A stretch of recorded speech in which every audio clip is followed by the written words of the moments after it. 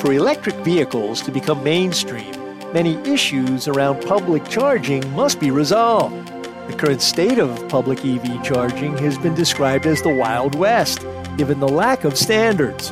Unlike gasoline stations, where all the pumps, nozzles, payment methods, and reliability are about the same across oil company brands, EV charging stations now rely on a bewildering mix of charge couplers, apps, memberships, locations, voltages, and operability. And most public EV charging stations aren't even under a roof, unlike typical gas pumps. And recent surveys show that nearly 1/4 of EV public charging stations are non-functional. These issues must be resolved in the near term.